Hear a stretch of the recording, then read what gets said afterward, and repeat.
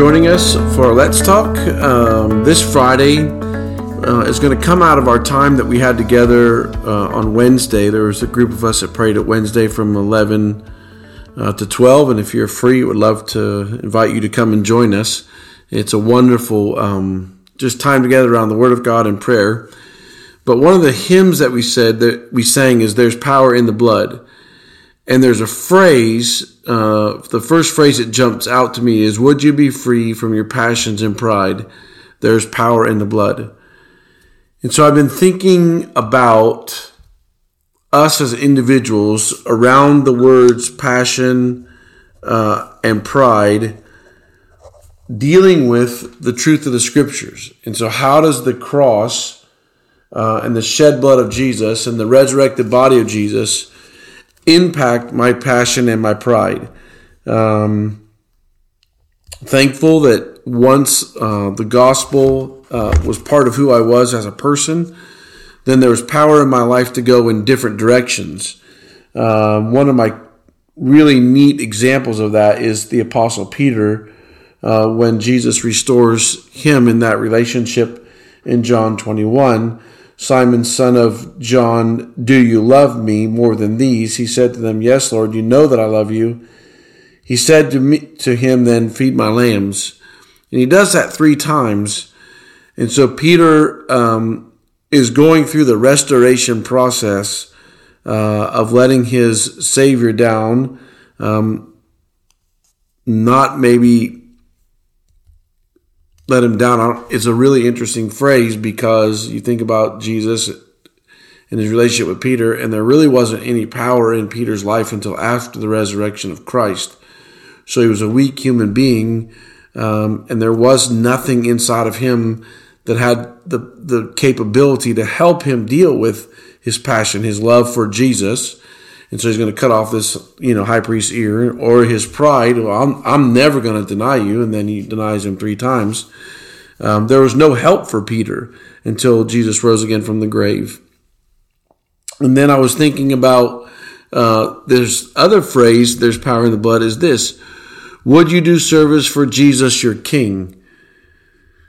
So if the gospel is rescuing me from my passion and pride, then the gospel is also calling me to service for Jesus, my King. And so just thinking and praying about when will the gospel impact the next missionary for Bible Fellowship Church inside of our own church family, where an individual says, "You know what? That's me, Jesus. I'm willing to go and serve wherever you want me to go. I want to be part of your team." And then they go off and do missions. And that will be just a neat demonstration of the power of the gospel, but also then thinking about service for their King in the jobs that you currently have. So whatever your job is now, thinking about, okay, this job has been given to me by Jesus, so now I want to serve Jesus as King in this job, in this situation. And so now you're counting the cost of the material gains, you're counting the cost of title, you're counting the cost of the office and saying, you know what, none of that stuff really matters to me. What matters to me, because the gospel has rescued me, now I'm looking to serve back for the gospel. And so as you go about Friday, this is a little bit different because I found it in the hymn, but thinking through, how does the gospel deal with my passion and pride, and how does the gospel deal with me when it comes to service?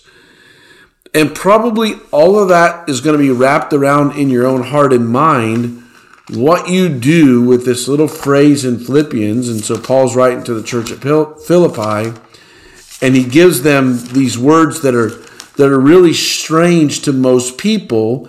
It's found in chapter 3, and you read these words, 3:7. "Oh, the gospel was I made a minister according to the gift of God's grace, which was given me by the working of his power."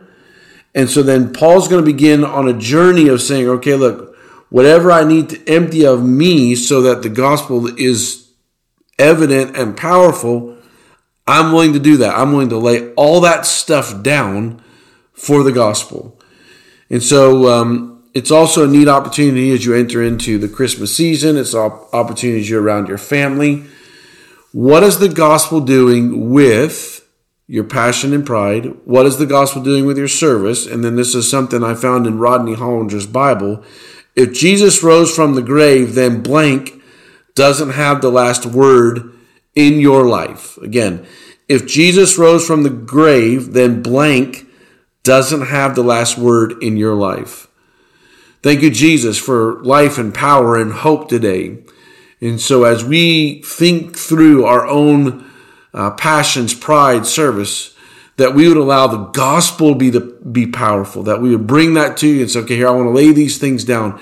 And because I know you, Jesus, my life is going in a different direction because of you. And so as you continue to cultivate our heart in reconciliation, the way you did with Peter, as you continue to call out areas in our lives that we need to be evaluated, we want to do that for your glory, Jesus. It's in your name we pray. Amen. God bless you and have a great Friday.